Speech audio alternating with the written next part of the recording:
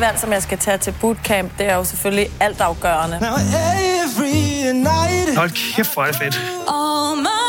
Jeg tænker, der er, hvad der skal være, for at skabe en fuldstændig fantastisk sæson. X-Factor. Hver fredag på TV2 og TV2 Play.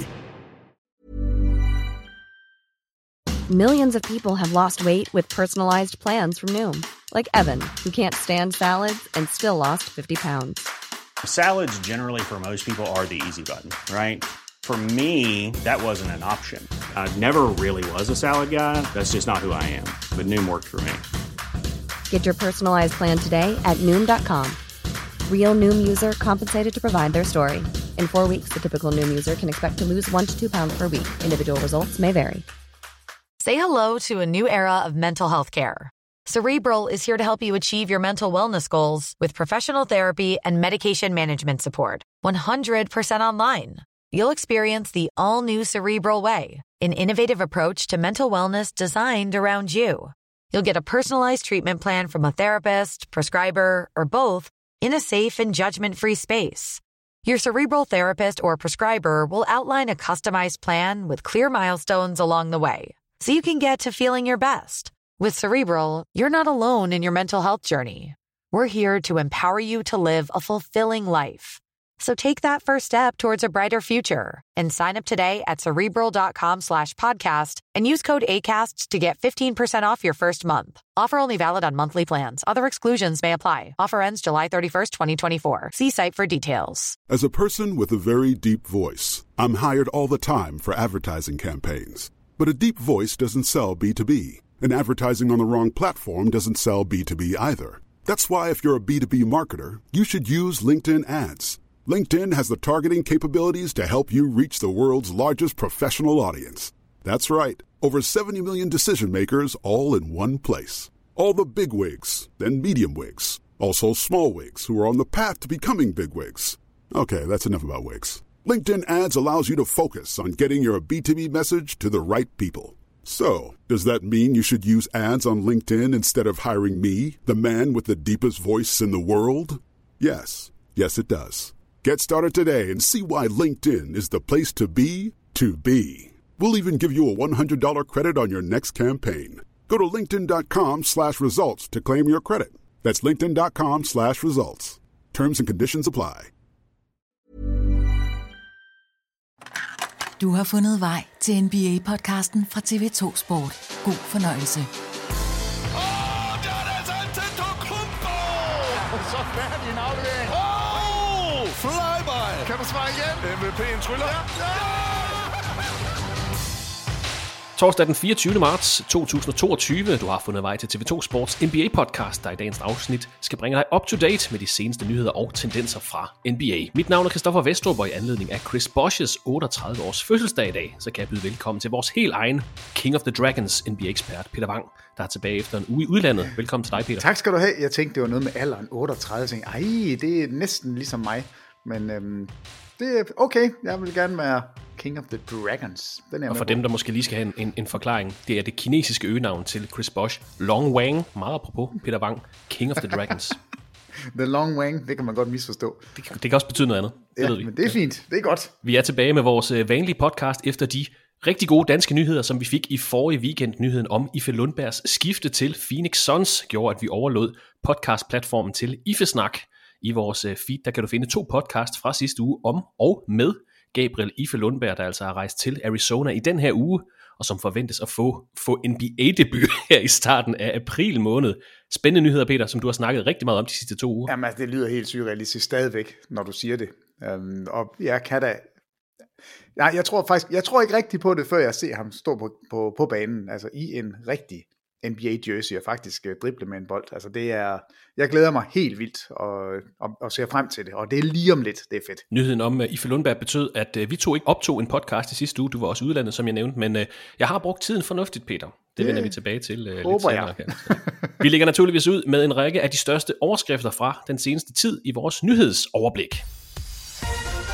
Og det er jo ikke fordi, at der sådan er sket det helt vilde sådan på det seneste. Udover at vi har fået 8 50-points kampe her i marts, 2 franchise-rekorder, vi har fået den mest vindende træner i NBA's historie, en ny andenplads på all-time scoringsliste, en række spillere ude, en række spillere tilbage, og et vanvittigt kapløb om topscore-titlen. Men ellers er der ikke sket det helt store. Lad os starte hos en af de helt store, Peter. LeBron James, han er nu den næstmest scorende spiller i NBA-grundspillets historie. Han har overhalet Karl Malone på all-time. Scoringslisten er under 1400 point fra at tage førstepladsen på listen fra legenden Kareem Abdul-Jabbar. Og lige nu er han også topscorer i grundspillet med 30 point per kamp. Mandag leverede han et posterdunk på sin tidligere holdkammerat Kevin Love. Og overordnet set, Peter, vi har snakket om det rigtig mange gange i podcasten, det har været en undervældende sæson for Lakers. En sæson, hvor de har været hårdt ramt af skader. Men LeBron James har fundet et helt andet gear her i den seneste måned. Og fuldstændig ligegyldigt, hvordan den her sæson ender for Lakers, så har LeBron James sat sit aftryk på NBA's jubilæumssæson. Nummer 2 all-time på scoringslisten, er blevet det eneste medlem af klubben med 30.000 point, 10.000 rebounds og 10.000 assists. Ret fantastisk. Jamen, han er for vild. Altså, han er jo så vild, at selv Christoffer Westrup er nødt til at hylde ham. Det er absurd, når man tænker på, hvordan vi ellers har kigget på NBA-karriere og kigget på, når de er over 30, når de runder 32, så begynder man at tænke på, hvor mange sæsoner er der nu tilbage, og på hvilket niveau kan man spille. Altså, det giver ingen mening, at han er ligaens topscorer. Det giver simpelthen ingen mening. Og man kan godt tage kan man tage negative briller på? Er der noget, der hedder det?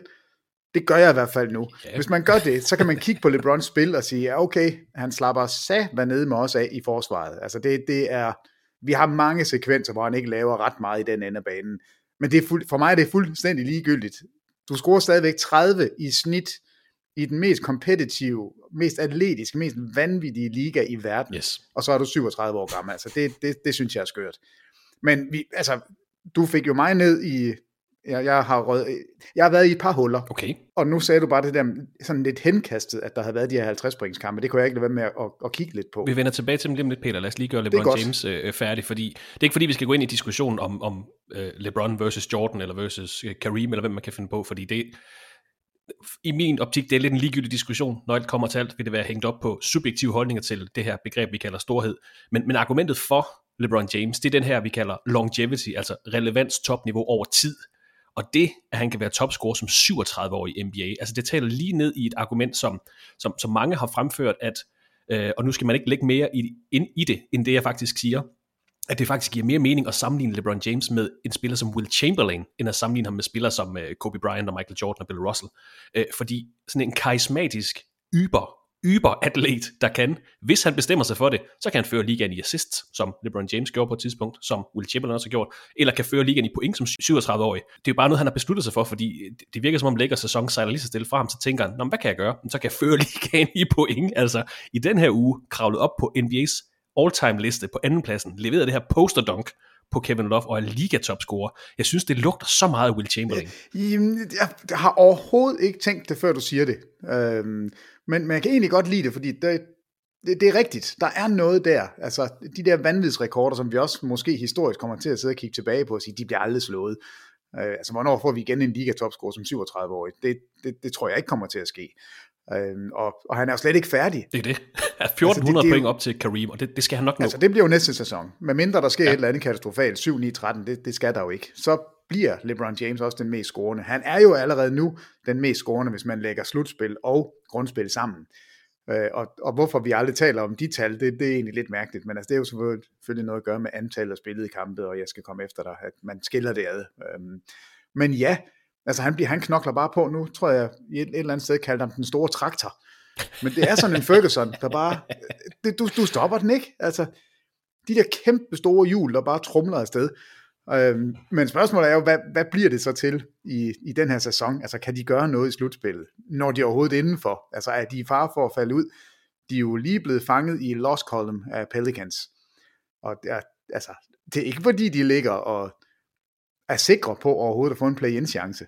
Spurs er ikke så langt bagud, det er jo også lidt sjovt. Og det er ikke for at starte den her debat op, og igen, I skal ikke lægge mere i det, end det vi lige sagde, det er bare for sammenligning med karisma, yberatlet, og så de her vanvittige rekorder, som man kan lave, bare fordi man har lyst til det. Altså, det kommer ikke organisk for LeBron James. Nu fører ligaen i point, det synes jeg er sindssygt imponerende. Og som vi jo inde på, har altså haft 2 50-points kampe her i marts måned, 56 point mod Golden State, 50 point mod Washington Wizards. Og så får du lov til det, Peter. Vi har jo haft hele 8 50-points kampe her i marts. 2 for LeBron, 2 for Kyrie Irving, 1 for Jason Tatum, Kevin Durant, Karl Anthony Towns og Sadiq Bey.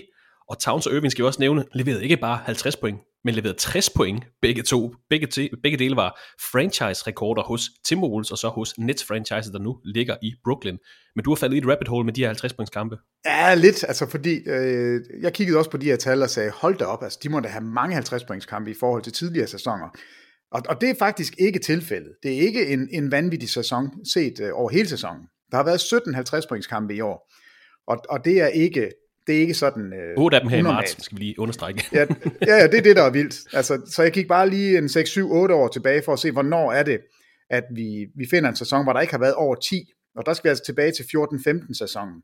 Der var der ikke nogen, der var der 8 50 points kampe, altså ikke 10 plus, og der var ingen 60 points kampe. Okay. Men ellers så i sæsonerne 15-16 er der 11 og 1 60 points kamp. 16-17, 14 og 2 60 points kampe, og så en enkelt 70'er. Det var Devin Booker, så jeg ved ikke, om du kan huske den mod Boston. Jo. Ja, så i 17-18 sæsonen 13, der har Harden en enkelt 60'er for sæsonen. 18-19, der er så 22 50 points kampe. Der er 3 60 points kampe. Og James Harden, altså det lille bæs, han har 2 61 points kampe i den sæson. 19-20 sæsonen, der er der 23 50 points kampe. Damian Lillard har 3 60 points kampe. 3 styk. En 61'er, en 61'er og en 60'er. Det havde jeg fuldstændig glemt, at han havde været så absurd god. Det er altså ikke andet end 2 år siden. Så i 2021 sæsonen er der 14 50'er, og i 21-22, som vi er i nu, er der altså 17.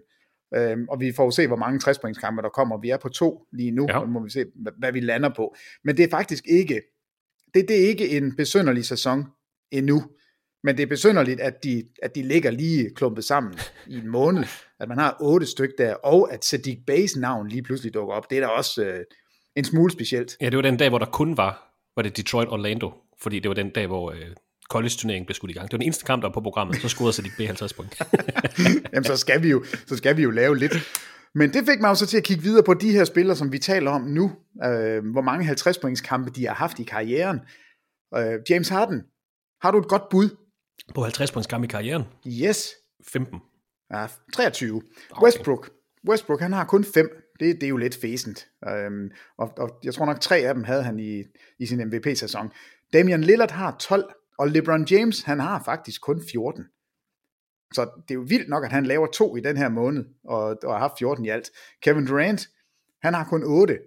Det er jo også lidt vildt. Altså hans career high er 54, tror jeg nok. Det er jo egentlig ikke så vanvittigt, når vi har set ham score på den her måde hele tiden. Steph Curry, han har 10. Michael Jordan, han topper den lige. 31 styk har han. Altså, og så må vi finde noget Chamberlain senere, hvis det bliver... Jeg tænkte, at nu går jeg kun til dem sådan fra det moderne NBA. Jeg gad ikke gå helt tilbage. Han har altså faktisk kun 4 point, eller 64 points kampe, Jordan. 61, 61, 64 og 69. Det er jo lidt vildt, ikke, når jeg sidder og kigger på Damian Lillard, der har 3 60 points kampe i den samme sæson, og sammenligne ham med Michael Jordan, som slutter på 4 i karrieren. Altså, der er noget med det her med, at mange spillere kan brænde varme. Altså, jeg synes, det er ret sjovt at sidde og kigge på, og ja, vi skal ikke tage Chamberlain med, fordi altså, så stikker det af. Fuldstændig. Jamen den sæson, hvor han snitter 50, altså over 50 point. Jeg kan da godt prøve at kigge på den på et tidspunkt og se, hvor mange kampe har han egentlig, hvor han er over 50 og er under. Men det er helt skørt, når man snakker pointrekorder. Så er The Big Dipper, så er han for vild. Men Peter, vi fik de her 2 franchise-rekorder. Karl Anthony Towns 60 point for Minnesota Timberwolves, Kyrie Irving 60 point for Nets-franchiset. Og uden du faktisk har vidst det, så har du faktisk forberedt dig til en lille quiz, jeg har forberedt. Ja. Hvor mange franchises har haft en spiller, der leverede 60 point for dem? Du har jo lige nævnt en hel del af dem, altså Portland, Chicago, og så i hvert fald Minnesota og Brooklyn også. Men hvor mange af de 30 NBA-hold har haft en spiller hos sig, der har leveret 60 point i en kamp for det pågældende franchise? Scheisse, den er vild. Fordi det er sådan en snyde en, det kan jeg jo godt høre. Det er faktisk ikke så mange, som man skulle tro. Det er 19 af de 30. Det er et rigtig godt bud. 18, Peter. Virkelig, virkelig godt bud. Nå. Hvem har ikke? Har du en liste? Jeg kan nævne dem, der har. Så kan man jo selv sidde og resonere sig frem til. Altså Boston, Brooklyn, Charlotte, Chicago, Denver, Golden State. Golden State har faktisk 5 spillere, der har gjort det. Houston, LA Lakers, de har 4 spillere. Miami, Minnesota, New York Knicks, Orlando, Philadelphia, Phoenix, Portland, San Antonio, Utah og Washington. Så det er altså de 12 andre hold, der ikke har haft en spiller, der har leveret 60 point for dem. De skal til at komme i gang. Ja, kom nu Trae Young. Atlanta, det kan ikke passe. Nej, det er vildt nok, at Atlanta ikke er med alligevel med Dominic Wilkins, og så mange år, de har været i ligaen, og forholdsvis gode scorer. Ja. Nå, okay, jamen altså den kommer. Det er der ingen tvivl om. Nu er Minnesota lige kommet på med skønt Towns. Lille quiz. Altså, der er sket et eller andet med Towns. Han er blevet mega sur. Det er som om, at alt det her familie, han har jo haft så meget ballade. Nej, ballade, det er et forkert modgang, kan vi sige. Altså, det er jo, modgang, og altså dødsfald, og covid-19 og corona har jo ramt dem rigtig hårdt. Er det 7 familiemedlemmer, han har mistet?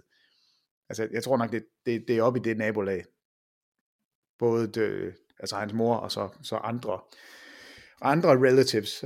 Men det er som om, at han lige nu har fundet ud af, at nu er jeg bare mega sur, og jeg dunker på alle, og jeg er ikke tilfreds med at stå og skyde træer længere. Jeg tager den til kurven, og jeg snakker en masse skrald, og jeg kan faktisk godt lide det. Altså, Towns har fået en edge, som jeg tror er nødvendig. Det lover godt for både Minnesota og for det her slutspil, fordi det ser ud som om, de kan snige sig indenfor. Det er mega spændende. Og altså en lille quiz anledt af de her 2 60-pointskampe fra Kyrie Irving og Karl Anthony Towns. Tilbage til de seneste nyheder. Vi var lidt inde på det for 2 uger siden, men Greg Popovich er nu den træner i NBA's historie med flest grundspilsejre. Det var forrige fredag, at San Antonio Spurs besejrede Utah Jazz 104-102, og dermed nåede Greg Popovich op på 1336 grundspilsejre i NBA. 2 førstepladsen fra Don Nelson, og siden da har Spurs hentet yderligere 3 sejre, så Greg Popovich er altså langt fra færdig med at vinde i NBA her i sin 26. sæson som træner i verdens bedste basketballliga. Den mest vindende træner i NBA-grundspillet nogensinde. En institution i NBA de sidste 2,5 årti, Peter, den 5-dobbelte mestertræner Greg Popovich. Vi kan jo ikke sige nok om dem. Nej, men han er simpelthen han er så fed, og nu blev han jo lige smidt ud her forleden dag, og har sådan en lille wink på vej. Jeg kan ikke finde ud af, hvem er det, han blinker til? Altså, fordi han blev helt... Men er det ikke, hvad hedder han, DeJounte Murray, der går forbi ham? Det er i hvert fald med fuldt overlæg, at han jo råber og skriger af dommer, som er nødt til at smide ham ud, og så går han lige forbi, og så får man lige sådan en lille blink og sådan et lille smil. Altså, han er så sej. Og så sad jeg lige og kiggede på det med winning percentage, fordi altså, det siger jo også lidt om, du kan godt vinde mange kampe, hvis du spiller, eller hvis du træner i rigtig mange sæsoner. Men altså, Popovich, de har 1338, eller er han på nu, 26 sæsoner. Don Nelson, som man tog den fra, var altså på 31. Lenny Wilkins, 32 sæsoner. 26 sæsoner til Jerry Sloan. 24 til Pat Riley. 27 til George Karl. Så han ligger lidt foran de andre. Og der, hvor man sådan rigtig kan måle det er i winning percentage. Ja. Og der er altså den eneste head coach i NBA, som er over 70% for karrieren, og har flere mesterskaber også. Det er Phil Jackson. Altså, okay. 13 conference finals var han i, og vinder 11 mesterskaber. Og han er lige præcis over 70%, 70,4. Og så et meget for mig overset navn. Jeg har faktisk overhovedet ikke tænkt på ham som head coach, fordi han jo også er tidligere spiller. Billy Cunningham. Altså 8 sæsoner træner han. Han har en winning percentage på 69,8. Det er foran Larry Bird, det er foran Steve Kerr, det er foran David Blatt, altså også foran Popovich, som er nede på en 12. plads. Det er foran Red Auerbach. Det er store navne, han er foran. Og han, altså, jeg havde fuldstændig glemt, at han havde været træner. Han vinder også et mesterskab, så på den måde er han, altså Bird vinder jo ikke, nu træner han også kun 3 sæsoner, og kommer i en conference finals, men vinder ikke et mesterskab. David Blatt, 2 sæsoner sammen med LeBron, kommer altså ikke vinder heller ikke et mesterskab. Der er mange af de her head coaches, som ikke har vundet et mesterskab, og der er Billy Cunningham, overbevisende winning percentage, og vinder et mesterskab, og er i 3 conference finals. Jeg kan ikke forstå, at man aldrig nævner ham som en head coach. Jeg havde fuldstændig glemt, at han havde været der, men nu er han nævnt her. Men det ændrer ikke på, at skal jeg vælge en, there can be only one, så bliver det altså hverken Auerbach eller Phil Jackson. Jeg går med Greg Popovich, fordi det er, jeg synes, det spil, han får sine spillere til at levere, det er båret af et hold, og det er ikke så meget, det er jo ikke et Michael Jordan hold. Altså, jeg synes ikke, man kan sige, at Greg Popovich hold har været Tim Duncan hold. Det har været holdorienteret, hvor Tim Duncan selvfølgelig har været en kæmpe del af langt de fleste af dem, men det har været holdspillet, der har været styrende. Man har ændret spillestil alt efter, hvilket hold man har haft tilgængeligt, og det synes jeg er det, der gør, at for mig er Popovich den største. Og San Antonio Spurs har været et dynasti under Greg Popovich. Jeg tillader mig lige at springe ud af vores nyhedsoverblik et kort øjeblik, for vi har faktisk fået et lytterspørgsmål, som måske passer meget godt lige her. Det kommer fra Thomas Fugt og lyder: Hvis man lægger til grund, at hvert årti i de senere år har haft hvert sit dynasti, han nævner 1990'ernes Chicago Bulls, 2000'ernes LA Lakers og 2010'ernes Golden State Warriors, hvad tror I så, at det næste NBA-dynasti kommer, eller hvor tror vi det kommer? Altså, hvem bliver 2020'ernes storhold? Mange tak for dit input, Thomas. Vi kan nævne, at Golden State havde en storhedstid fra 2014 til 2019. De seneste 3 års mestre har heddet Toronto Raptors, Los Angeles Lakers og så Milwaukee Bucks. Men har du et bud på det her spørgsmål, Peter? Et franchise, som kan starte lad os bare starte med et mini-dynasti i de næste år? Jeg vil sige, at det bedste bud for mig, det er Milwaukee Bucks. Ja. Altså, fordi de har vundet et mesterskab, og fordi jeg tror ikke, det her hold, det kommer til at blive dårligt i rigtig lang tid. Så længe Giannis Antetokounmpo er her, og er i sin prime, og det vil han være i den største del af det her årti, så har jeg svært ved at se, at andre hold kan komme ind og bare sådan fuldstændig vippe dem af. Men det sagt, så ved vi jo også, at rigtig mange spillere, de flytter rundt. Så vi ser jo spillere spille et par år et sted, og så ryger de til et andet sted. Altså det oplagte ville jo være at kigge på, kan Cleveland Cavaliers, altså kan de få det her til at fungere? Hvis Evan Mobley er den nye Tim Duncan, så har vi noget der. Ja. Og Memphis Grizzlies er jo det andet gode bud, ja. Hvis der man skal tage de her unge fremadstormende hold. Men jeg tror faktisk, at Milwaukee Bucks bliver det hold, vi vil kigge på over det her årti og sige, er der svimmel, hvor var de gode, og hvor var han god, ham der Antetokounmpo, kan I huske ham?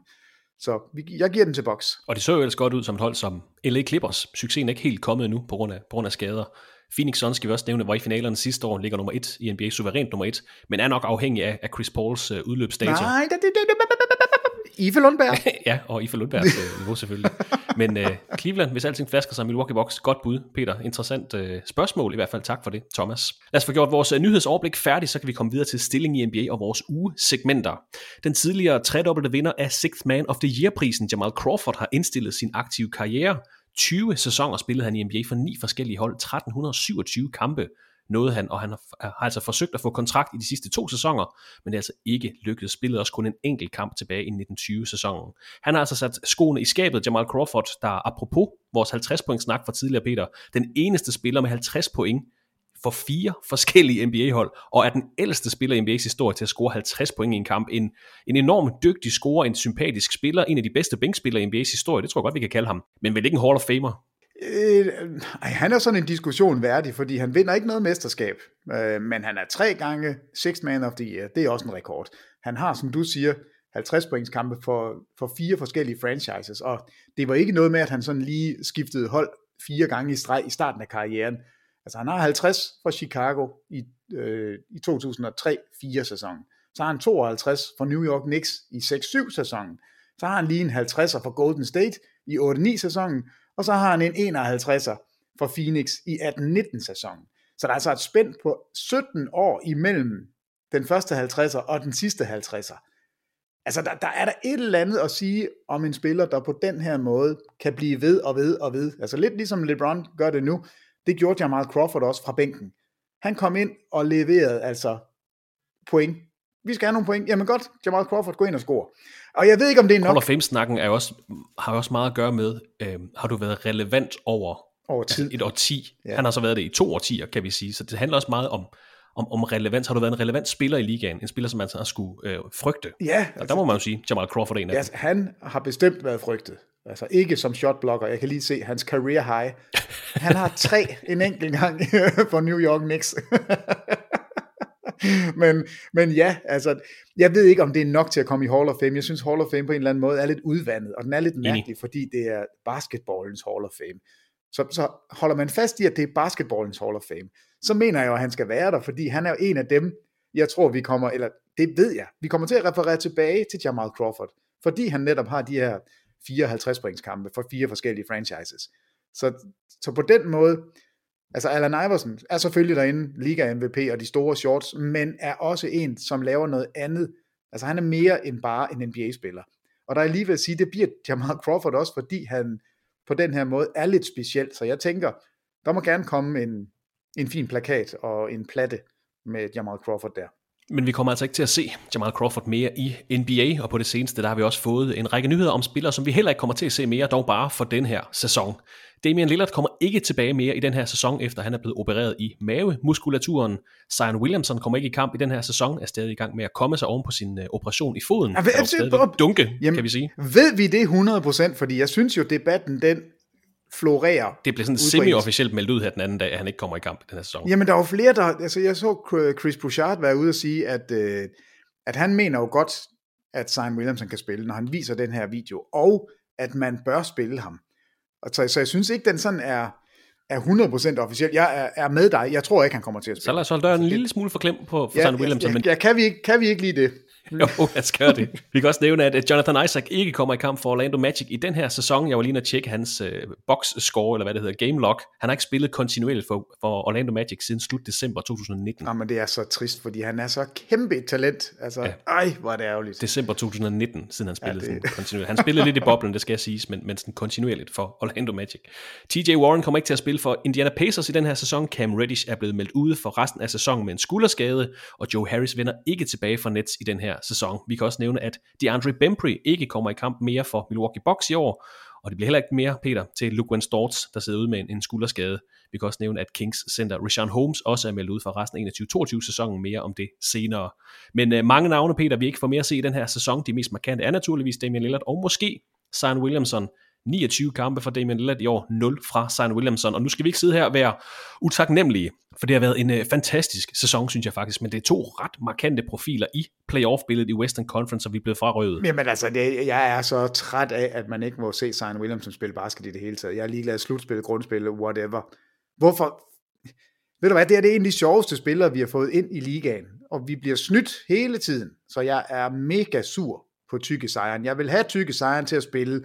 Han er så sjov. Jamen, han er virkelig en morsom spiller, for der er ingen som ham, og der har aldrig været nogen som ham. Og jeg savner ham, så jeg ved ikke, hvad Pelicans skal gøre, om de skal give ham. Altså, han kan jo få den her super max kæmpe kontrakt, 28.000 milliarder millioner. Altså, skal man give dem, eller siger man, vi er bange for, at du bliver skadet? Jeg er fuldstændig fløjtende ligeglad. Jeg vil bare have ham ind på banen, fordi det er der, jeg vil se ham. Og i den her boldgade kan vi også nævne, at Paul George kun har spillet 26 kampe i år, Kawhi Leonard har spillet 0, så der har været god kamp i subtoppen, lad os kalde det her Western Conference, men med Lillard, Zion Williamson, Kawhi Leonard, Paul George, det kunne have været endnu vildere, det er egentlig bare det, jeg vil sige. Ja, helt sikkert, altså Lillard, den er jeg ligeglad med, fordi Portland ikke er relevante. Pelicans synes jeg jo, med Zion Williamson kunne gøre noget sjovt, og Clippers, der er ingen tvivl om, at alle andre hold lige nu i Western Conference, de sidder og ryster i bukserne. Fordi altså meldingerne er jo ude, og det er ikke noget, jeg finder på. Det er der andre, der siger. Altså i The Mismatch, jeg ved ikke, om du hører den podcast, men der taler de netop om, at Paul George det er ikke usandsynligt, at han kommer tilbage, og heller ikke usandsynligt, at han ser Kawhi Leonard. Men det synes jeg, man har snakket om i 2 måneder nu. Ja, men altså, der kommer meldinger om det, og det de refererer tilbage til, det er, at det er Stephen A., der siger det, og så griner de lidt og siger, at Stephen A., ja, det er ham, men Stephen A. er connected. Han har nogle forbindelser til Kawhi Leonards camp, som ingen andre har, og Stephen A. holder døren åben, og derfor gør jeg altså også, altså jeg har det kun fra andre, så den er hearsay, men kan du ikke lige forestille dig, at de to, de står der, og Clippers, de skal spille play-in-kampe, og så står de som en 7. eller 8. seed, altså fy for fanden, vil jeg sige, hvis jeg var Phoenix eller Grizzlies, som lige nu ligger 1 og 2, får vi lov til i første runde at møde Clippers med Kawhi Leonard og Paul George. Altså, jeg håber det jo. Jeg håber selvfølgelig, at alle spillere kan spille, men det vil også de skal tilbage igen. Der er 8 kampe tilbage, og der er ingen, altså Kawhi Leonard har ikke spillet. Nej, men det var også en absurd. Som du siger, fy for den ene eller den anden. Altså Kawhi Leonard uden spilletræning i et helt år. Jamen altså, det de siger, det er, at han altså, at de løber rundt, og de kan, og der er... der er gode takter. Ja. Tænk sig en gang, hvis de står der, når slutspillet går i gang. Altså, ja, jeg håber det, og vi følger det selvfølgelig nøje. Umiddelbart, så jeg kan ikke forestille mig, at det er rigtigt, men altså, jeg har ikke lukket døren for. Det er godt at høre, Peter. Fra en gruppe spillere, som vi altså potentielt ikke får at se mere i den her sæson, til en anden gruppe, der er vendt tilbage på banen på det seneste. Center Brook Lopez er tilbage for de forsvarende mestre fra Milwaukee Bucks, efter at have siddet ude faktisk siden åbningsdagen på sæsonen med rygproblemer. Han er stadig ved at spille sig tilbage i kampform, men har set godt ud i de seneste kampe for Bucks. Siden vores seneste podcast, der er Draymond Green også kommet tilbage fra en 2 måneders skadespause. Det har ikke sådan umiddelbart resulteret i de helt vilde sejre for Golden State, der har tabt deres seneste 3 kampe i træk, og som er 5-10 i deres seneste 15. Warriors, der naturligvis også er uden Steph Curry for tiden, der sidder ude med en fodskade.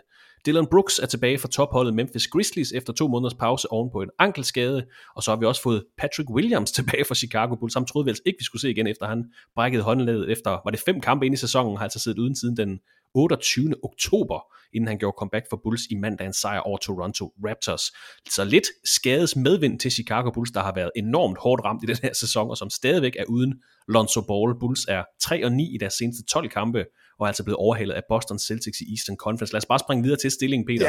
Ja, vi skal lige sige, at Warriors, de vandt jo faktisk i nat over Miami, så de har ikke tabt 3 i træk, de har vundet 1 i træk. Naturligvis, den havde jeg glemt at få med. Godt, du siger det, Peter. Men det er måske en god idé at gøre status, når det er nu 2 uger siden vores seneste podcast. Her i dag, 24. marts, der er der 18 kalenderdage og 17 spilledage tilbage af NBA-grundspillet 21-22. Der er ingen kampe på programmet mandag den 4. april. Det er datoen for sæsonens NCAA-finale, altså college-finalen, så ingen kampe den 4. april. 18 kalenderdage, 17 af dem med de sidste grundspilskampe, og de 30 NBA-hold mangler som nævnt mellem 8 og 11 af de her grundspilskampe. I Eastern Conference, der har vi fået elimineret Detroit Pistons, Orlando Magic og Indiana Pacers. Tak for det. De kan altså ikke nå med i hverken slutspil eller den her play-in-turnering. Og jeg tror også godt, Peter, vi kan sige farvel til Washington og New York. De skal begge to hente 5 kampe for at komme indenfor i top 10, og det skal altså gøre på deres resterende kampe, som er 9 og 11 kampe. Jeg tror ikke, det kommer til at ske. Nej, altså det er faktisk lidt sjovt, når man kigger på stillingen, så ligger skellet, altså mellem Atlanta på 10. pladsen og New York på 11. pladsen. Det er også det her skellet, hvor den positive eller negative point differential ligger. Ja. Altså og den passer altså nærmest hvert år. Det er lidt sjovt, at den er så præcis med, og det virker til at være sådan i år igen. Jeg tror heller ikke, at hverken Atlanta eller Charlotte kan hente, er det 4,5 og 5,5 kampe på Cleveland, altså indenfor i top 6, de sikre slutspilspladser. Så Atlanta og Charlotte ligner 2 hold, vi godt kan regne med i play-in-turneringen. Så ja, også Brooklyn. Ja, det tror jeg også godt, vi kan sige. Cirka 10 kampe tilbage i grundspillet. Vi har nok fundet de 10 øverste hold. Nok også 2, og du siger så 3 af de 4 play-in-hold.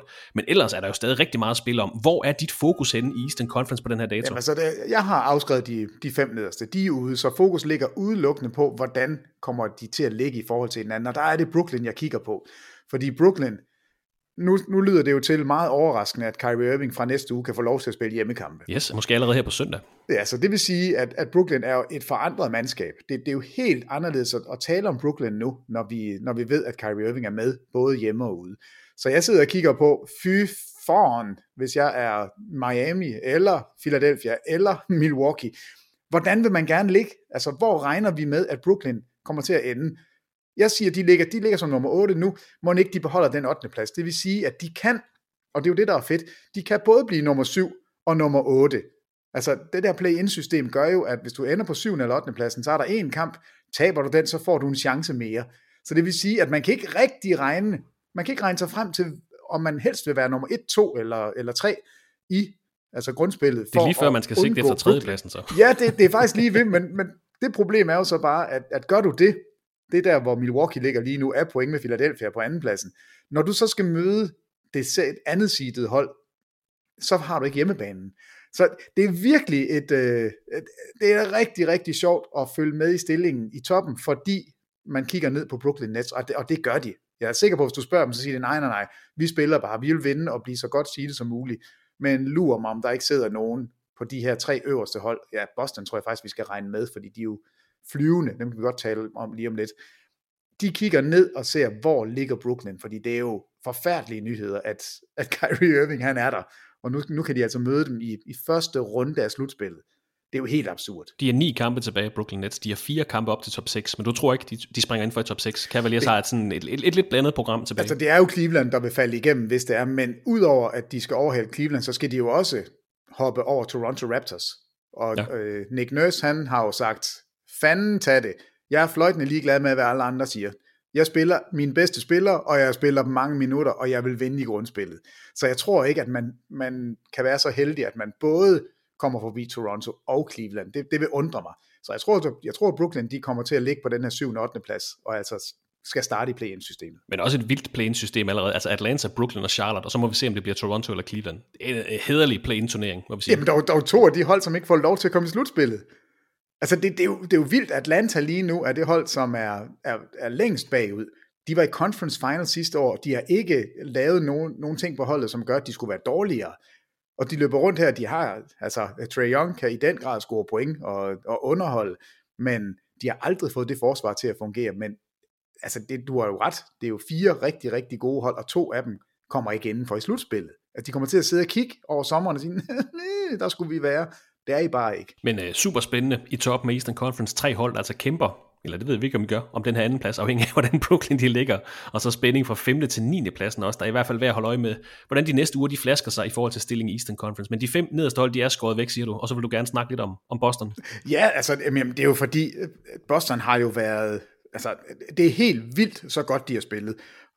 Og kigger man tilbage i de første podcast, vi havde, der var der jo, jamen der var vi jo bange for, at Ime Udoka, han skulle fyres, og vi var i gang med at trade Jaylen Brown eller Jason Tatum, fordi det var jo det eneste, man kunne gøre, og alt så skidt ud, der var. Jeg tror, var der ikke 3 rapporterede players only meetings, hvor Marcus Smart råbte og skreg, og hvor spillerne, altså Al Horford, som normalt aldrig siger noget, havde været nødt til at sige lidt, og altså det var i hvert fald ikke der var ikke en særlig god vibe i Boston.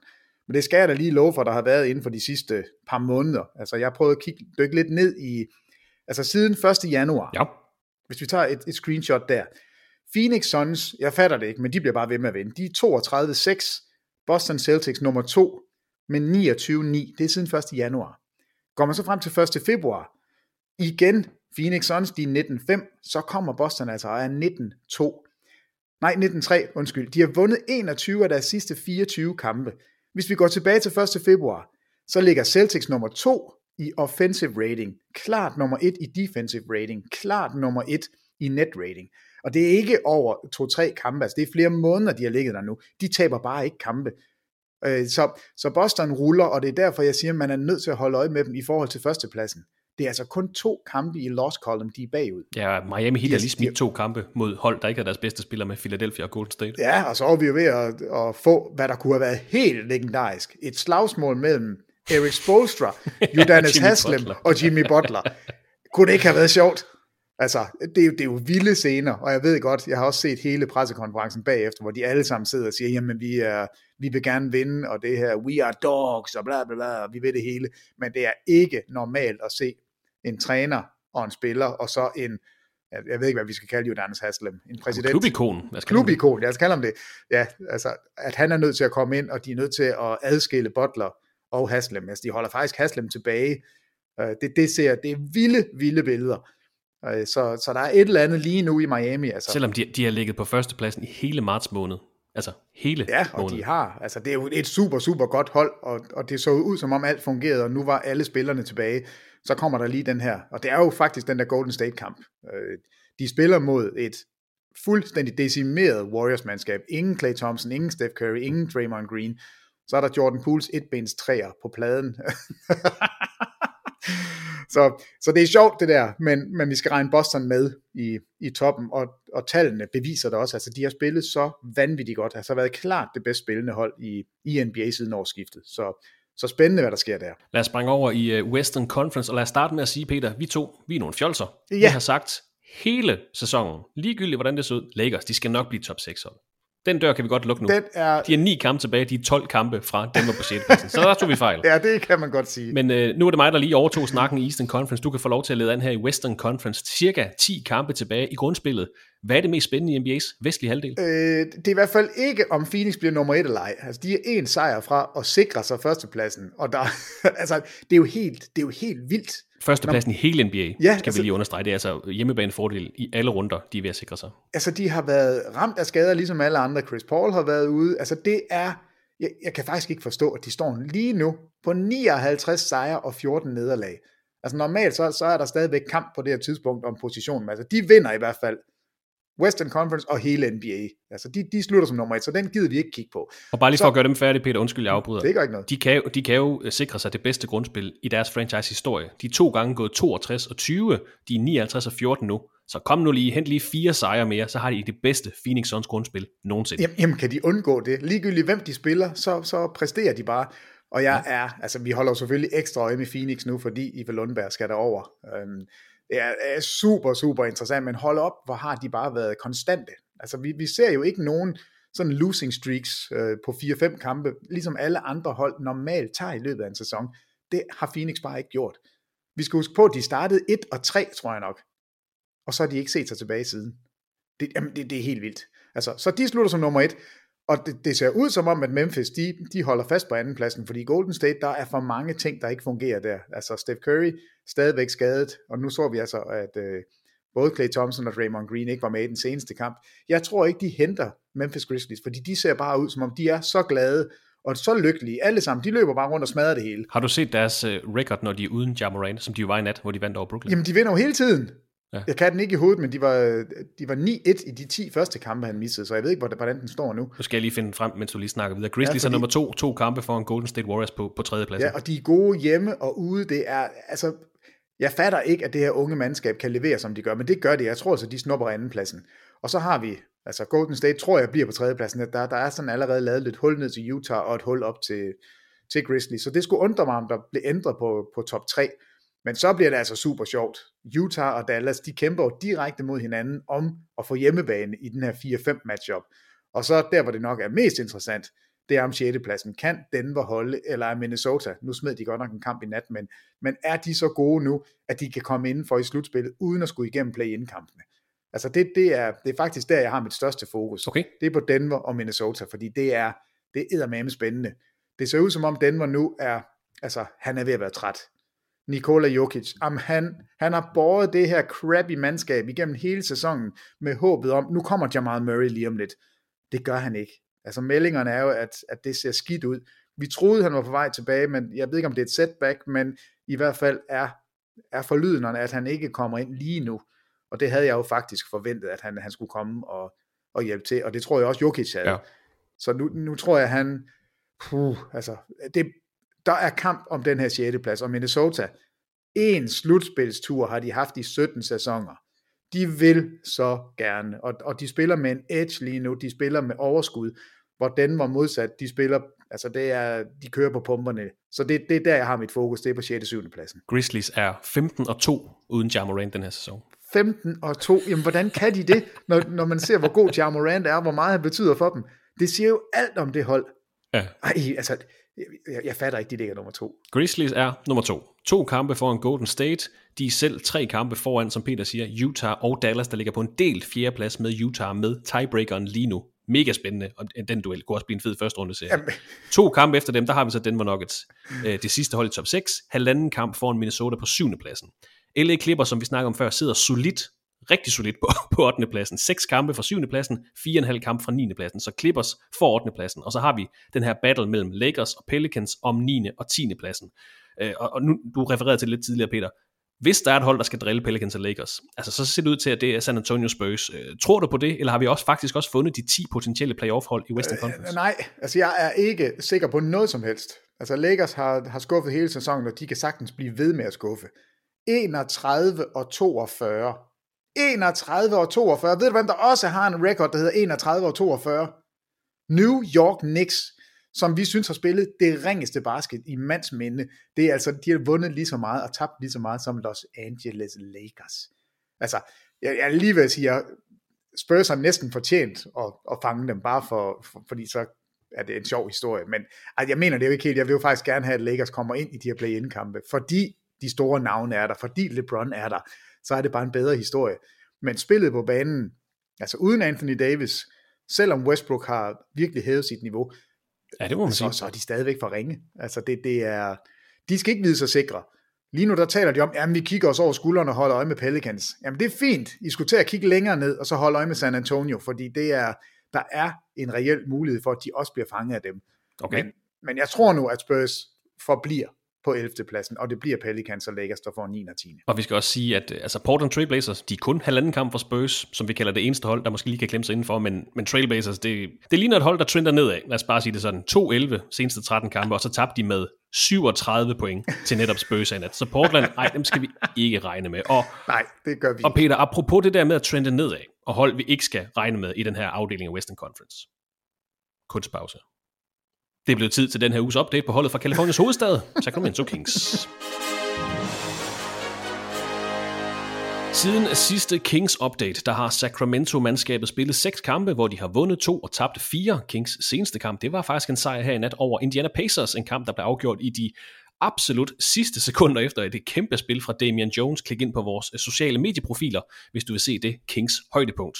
Efter nattens sejr er de 4-12 i deres seneste 16 kampe, og det skal siges, de har haft nogle ret tætte kampe mod flere NBA's tophold, altså hold som Dallas, og Denver, en meget, meget tæt kamp mod Phoenix også, men det der push, Peter, vi snakkede om, til at sikre sig den første slutspilsdeltagelse siden 2006, det er aldrig rigtig kommet, og vi lukker ikke døren for dem helt. Det er lige ved. Men der er ikke ret meget, der er en større åbning for Zion Williamson.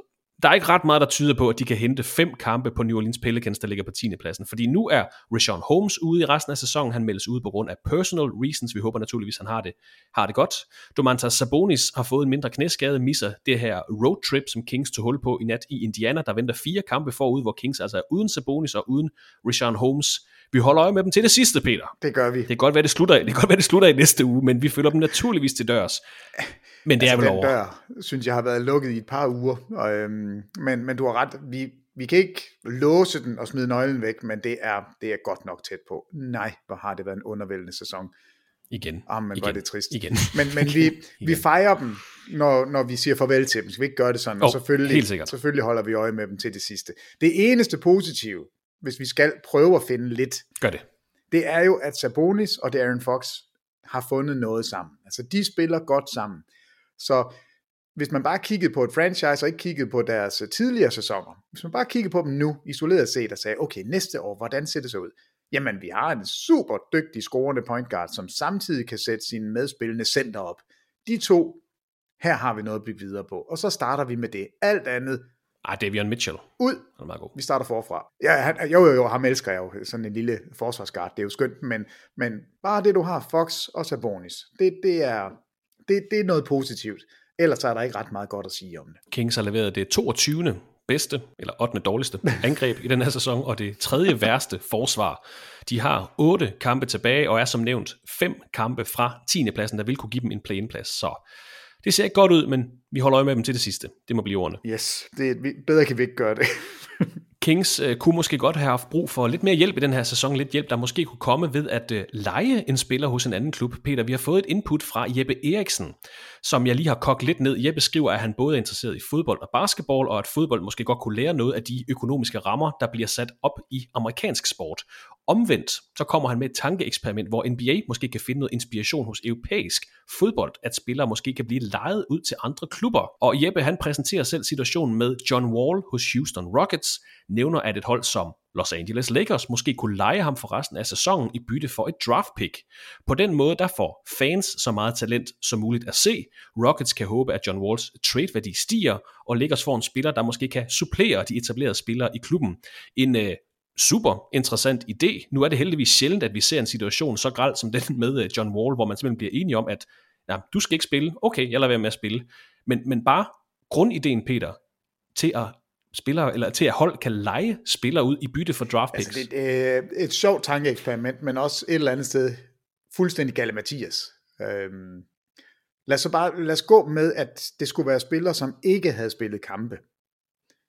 Hvis det var det, man nu sagde, nu begynder slutspillet i morgen, og er der nogle spillere, som er på en NBA-roster, man ikke har spillet, at det kun er de spillere, man kan bytte sig til, eller lege med et draft pick. Det vil jo i realiteten sige, at var man vild nok, så kunne man lige få fat i Kawhi Leonard og John Wall. Altså, det vil jo ændre alt for et slutspilsbillede, og vil jo være meget på kant med det rimelige. Så jeg synes, ideen er sjov, men i praksis er det jo fuldstændig umuligt. Jeg ved ikke, hvordan man overhovedet skulle retfærdiggøre det, at holdene spiller enormt tæt hele vejen igennem, og så dagen før slutspillet, så har vi lige byttet os til, eller vi har lejet den og den spiller, fordi vi har masser af draft picks at give. Tænk, Oklahoma City Thunder. Tænk et hold, de kunne lave.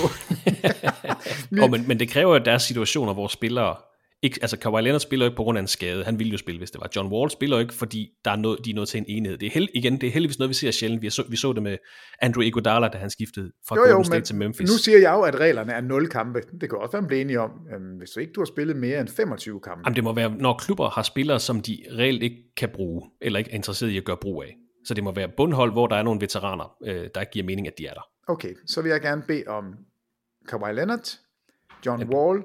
Kawhi Leonard ville jo spille for Clippers, hvis ikke han var skadet. Det er jo ikke det handler om, Peter. Nej, jeg er helt med. Jeg prøver bare at tage spørgsmålet seriøst.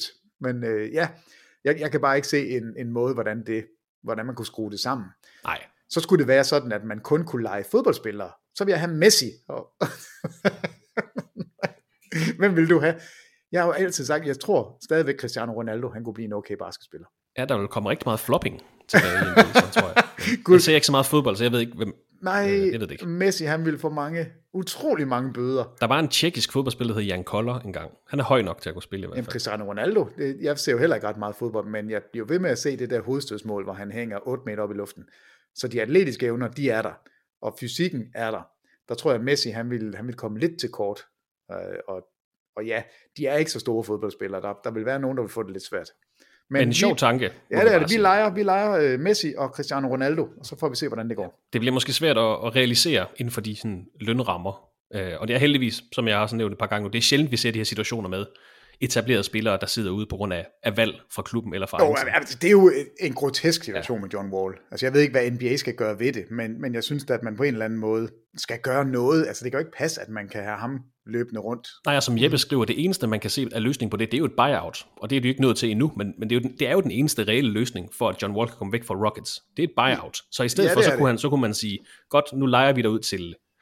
nu siger jeg bare Boston Celtics, og det kommer så til at koste jer et første runde draft pick. Ja, jeg kan godt forstå den, og ret beset, så kunne John Wall jo, han kunne jo bare sige, det er fint nok, jeg skal ikke have mine penge, fordi dem tjener jeg et andet sted. Problemet er bare, at han kan ikke få den løn nogen andre steder, så selvfølgelig gør han ikke det. Han er låst, og det er synd for en spiller, der får over $40 million for ikke at spille basket. Men en sjov tanke, Jeppe, tak for den, men vi ser det ikke umiddelbart lige ske. Efter al den her snak om Sacramento Kings og John Wall, Peter, så tænker jeg, at vi skal have løftet humøret lidt. Det skal vi. Og det gør vi med Peter Wangs Real MVP-pris, den højeste podcast-anerkendelse, man kan få.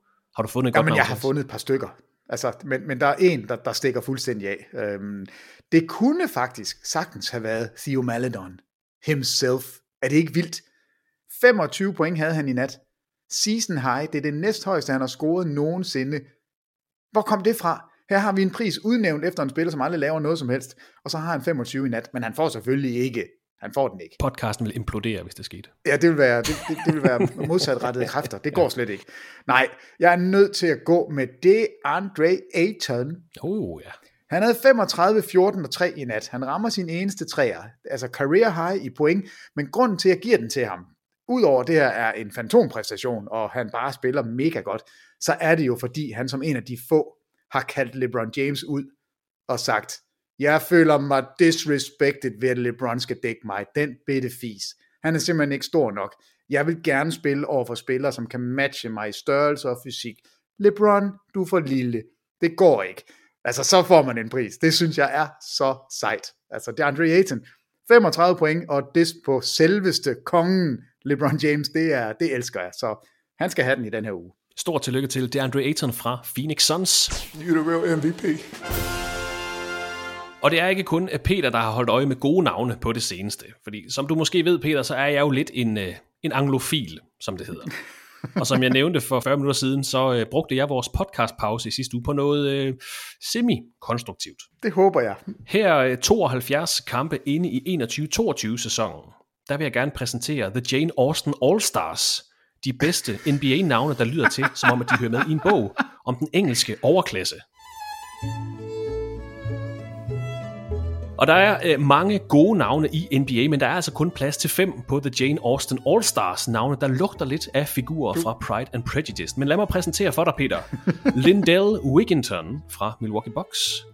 Jeremiah Robinson Earl fra Oklahoma City Thunder. Ham har vi snakket om tidligere. Dorian Finney-Smith fra Dallas Mavericks. Kentavious Caldwell Pope fra Washington Wizards. Og så den hjemvendte onkel fra militæret, Admiral Schofield fra Orlando Magic. Og det ærgede mig lidt, for jeg kan se, at han er skiftet til tysk basket, men ellers så, vores 6. mand, Sindarius Thornwell, der var i NBA sidste år, altså også et godt navn. Og hvis vi så skal finde en træner for det her fjollede Jane Austen All-Stars hold, kan du komme på en træner, Peter? Hvis der var en eller anden, der hedder Gregory. Har vi en Gregory? Vi har en, der er tæt på. Greg Popovich. Hedder han ikke Gregory? Gregory Popovich. Den må du gerne låne, hvis det er. Jeg tjekker lige, om han egentlig hedder Gregory. Det gør han nok ikke. Men ellers... Jeg går ud for, at du har et navn selv. Ja, jeg har jeg. Washington Wizards cheftræner. Wesley Cecil Unseld Jr. Det er et godt navn. Og Greg Popovich, han hedder altså Greg... Det er faktisk godt. Greg Charles Popovich. Men ikke Gregory. Det hedder han ikke. Ja, okay. Det er heller ikke dårligt. Var det en god liste? Ja, det er noget fjol. Ja, det er det. Vi kan ikke love, det stopper, fordi vi springer direkte videre til ugens Theo Maledon Awards. En pris, der hver uge gives til en undervældende præstation i NBA, og som er opkaldt efter den spiller, der i sidste sæson havde den laveste samlede plus-minus i NBA-grundspillet, Theo Maledon for Oklahoma City Thunder. Og der har været mange gode kandidater til denne uges pris. Men jeg skal følge mit hjerte. Ignas Brazdeikis fra Orlando Magic. Jeg tror måske, jeg var den eneste person i hele verden, der holdt øje med nattens opgør mellem Oklahoma City Thunder og Orlando Magic. Thunder vandt med 12 point på hjemmebane, 118-102. De vandt med 16 point på hjemmebane, 118-102. Og Ignas Brazdeikis fik 23 minutter for bænken for Orlando Magic. Han ramte en enkelt træer, leverede 2 assists og en rebound også, men var minus 39 på banen. 1 for 8 for gulvet, 1 for 5 bag 3-pointslinjen, havde også en turnover og et fejl på de her 23 minutter, hvor han altså var minus 39. Men det, der er udslagsgivende, det er jo det, du nævnte tidligere, Peter. Theo Maledon udspillede Orlando Magic i nat, 25 point for bænken, suveræn topscorer i kampen.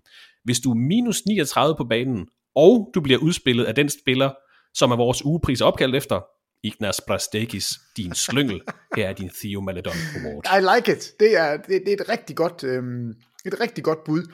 Men jeg vil jo sige, der er jo en, der har prøvet at matche ham. Altså, DJ Augustin har jo haft 2 kampe i streg nu. 2 kampe i træk, hvor han scorer 20 point, og så har 0-0-0. Altså han har 20 point i den ene kamp, og 2 point i den anden kamp, og så 4 nuller. Og det fik jo mig anledt af en, der spurgte, om ikke man måske skulle hoppe ned i et hul. Det gjorde jeg. Jeg kunne ikke lade være. For jeg kiggede på, hvor mange kampe har vi egentlig haft i NBA's historie af spillere, som har scoret 20 point, og ud over det bare har nuller. Altså 0 rebounds, 0 assists, 0 steals, 0 blocks. Altså 20 point. 20 point. Eller minimum 20 point. Ja, altså det hedder den nye 20.000 klub, fordi det er 20 og 4 nuller. Så i 20 og så 4 nuller, det er jo faktisk, det er 200.000. 200.000 klubben. Det er 200.000 klubben. Det er en fornem fidus at være med i. Der var 16 spillere i NBA's historie, og der var en for mig, der sprang sådan helt ud, altså Rick Smits. Hvordan kan Rick Smits på 18 minutter score 20 point, uden at ramme en enkelt rebound, eller et blok, eller steal, eller assist? Som sikkert den suveræn største mand på suveræn banen. Største af alle de her spillere. Det var helt gak at tænke på. Det synes jeg var meget mærkeligt. Men så toppede jeg den lige lidt op, fordi jeg var nødt til at finde ud af, hvad så hvis vi siger 20 plus, og ikke bare rent 20 point. Hvor mange kampe har vi haft af spillere, som har scoret 20 point eller mere, og så ikke noget som helst andet. Der er lige pludselig 50 spillere, der har gjort det. 5 af dem har scoret over 30 point. Alan Houston, det er vanvittigt. 37 point, 4 turnovers, 5 fejl, og 0 i det hele. Terry Teagle, hvis du kan huske Terry Teagle, lille guard, han har lavet den her 3 gange, han har scoret 21 point, 22 point og 24 point, uden at have noget som helst ved siden af. Bojan Bogdanovic fra Utah, han er tossegod. Han har haft 2 af dem, og udover at han har ikke lavet noget som helst andet end at score point, så har han også scoret 19 for 19 på straffekassen i de 2 kampe. Det synes jeg også er en lille kuriositet. Richard Hamilton, så det er ikke bare små navne, han har lavet en, da han var 22, så blev han gammel. Så lavede han en mere, da han var 34. Kiki Vandeweghe har lavet 2 af dem. Og så kommer den eneste, der har lavet en over 20 point, 4 nuller, plus 0 fejl, plus 0 turnovers. Altså med 6 nuller. Hvis du kan gætte, hvem det er, så får du 22 øl og en hat. Kan jeg få et lille hint? Ja, det starter med F. Du får faktisk hele fornavnet. Så får du kun en stor øl, hvis du gætter, hvad efternavnet er. Okay. Freeman. Han blev draftet, og grunden til, at jeg kalder dig ud på den, det er, fordi han blev draftet i 1978 som nummer 8. Det er et højt draftpick. I samme draft, som Larry Bird, din legende, blev draftet. Så 2 pladser efter Larry Bird blev Freeman. Det ved jeg ikke. Freeman Williams. Den eneste, der har gjort det. Og det var San Diego Clippers, han spillede for. Så jeg kigger på 3-pointsskuddene i de her kampe. Der var nemlig også, det er lidt sjovt, hvordan det kan gå med dem. Michael Redd, han har en kamp, hvor han rammer 9 træer. Altså kommer over de 20 point selvfølgelig, og laver ikke noget som helst andet. Terrence Ross har en 8 for 10 træer. DJ Augustin, 6 for 6. Og Bradley Beal har en 5 for 5'er. Så Bradley Beal, tidligere liga-topscorer, har altså løbet rundt og lavet sådan en kamp, hvor han ikke har en rebound, en assist, et steal eller et blok. Sådan en nisse. Så DJ Augustin, han fik mig ned i et meget, meget dejligt hul. Det var faktisk ret sjovt at være dernede. Og så endte vi altså ved Freeman Williams. Samme draft som Bird. Og så sidder der nok nogen derude af de basketkyndige, eller knap så basketkyndige, og siger, hey, Larry Bird, han spillede der først i 79. Og det er rigtigt. For Boston, de snød jo systemet. Og det er altså en grund til, at man har lavet systemet op nu. De draftede bare Bird et år før, han faktisk kunne spille NBA. Det synes jeg stadigvæk er en af de mest oversete ting. Ja, det er eddermame godt. Kan du ikke lige se alle de andre hold, når man fra Bostons side har sagt, vi vil gerne drafte Larry Bird. Så sidder de altså, Larry Bird, hvad? Jamen, ham kender vi jo godt, men han spiller først næste år. Ja, men der står ikke nogen steder, vi ikke må drafte ham. Altså, hvornår tror du, LeBron James han var blevet draftet, hvis man vidste det her? Jeg synes, det er mega sjovt. Så hatten af for det, og tak til Freeman Williams. Han har 2 af dem, men den eneste med 0 turnovers og 0 fejl. Vi nærmer os de sidste minutter af denne uges podcast, men jeg vil gerne lige give dig lidt hjemmearbejde for, Peter. I næste uges podcast, der tænker jeg, at vi skal have dine prisvindere for NBA-sæson 21-22 og de 3 All-NBA-hold. Når vi optager næste podcast, så vil der være 10 dage tilbage af grundspillet, så jeg tænker ikke, at der kan ændre så meget. Er du frisk på den, eller skal vi vente en ekstra uge, så vi kommer helt tæt på afslutningen af grundspillet? Altså, jeg er helt frisk på den, men jeg tænker faktisk, at lige præcis sådan en som MVP'en, den kan godt hænge i Okay. Ved du hvad, så får du 2 uger til at forberede de her ugepriser og 3 All-NBA-hold. Så kan vi måske snakke lidt om rookies i næste uge. Det kan vi sagtens. Den tror jeg ikke kender sig så meget, men jeg tror faktisk lige præcis i år. Altså, det er fair. Den er vild nok, den der MVP-snak. Der er ikke noget, der er givet endnu. Nej, det er der ikke, og jeg synes, det vil være så ærgerligt, hvis nu vi 2 bliver enige om, at facitlisten, den er sådan her. Og så går der en uge, og så har Embiid 4 70-pointskampe i træk, og Jokic, han spiller rigtig ring. Ja. Så jeg vil være ked af at skulle afslutte den første sæson faktisk afsluttet. Så jeg synes, vi skal vente. Jeg synes, det er bedre. Så tager vi lige vi giver den lige et par uger i stedet for. Ja, lad os gøre det. Vi har naturligvis masser af NBA på programmet i resten af sæsonen og i resten af grundspillet. Vi holder naturligvis øje med Phoenix Suns kampe her i starten af april, hvor vi altså kan få, fuldstændig vanvittigt at skulle sige, NBA-debuten til Ife Lundberg. Og så er vi naturligvis også klar på grundspil sidste dag, søndag den 10. april, hvor vi håber at kunne følge hele sidste spilledag her i jubilæumssæsonen 21-22, naturligvis sidste spilledag i grundspillet. Hold dig opdateret med vores kampe på vores hjemmeside sporttv2.dk/basketball og på vores sociale medieprofiler under navnet TV2 Basketball. Peter, de sidste ord i dagens podcast, har du med i posen? 22 point, 9,5 assist og 8,5 rebounds over 4 kampe. Velkommen tilbage til Russell Westbrook. De er godt nok kun gået 2-2, men han er ved at finde spillet. Anthony Davis kommer tilbage, LeBron James er sur.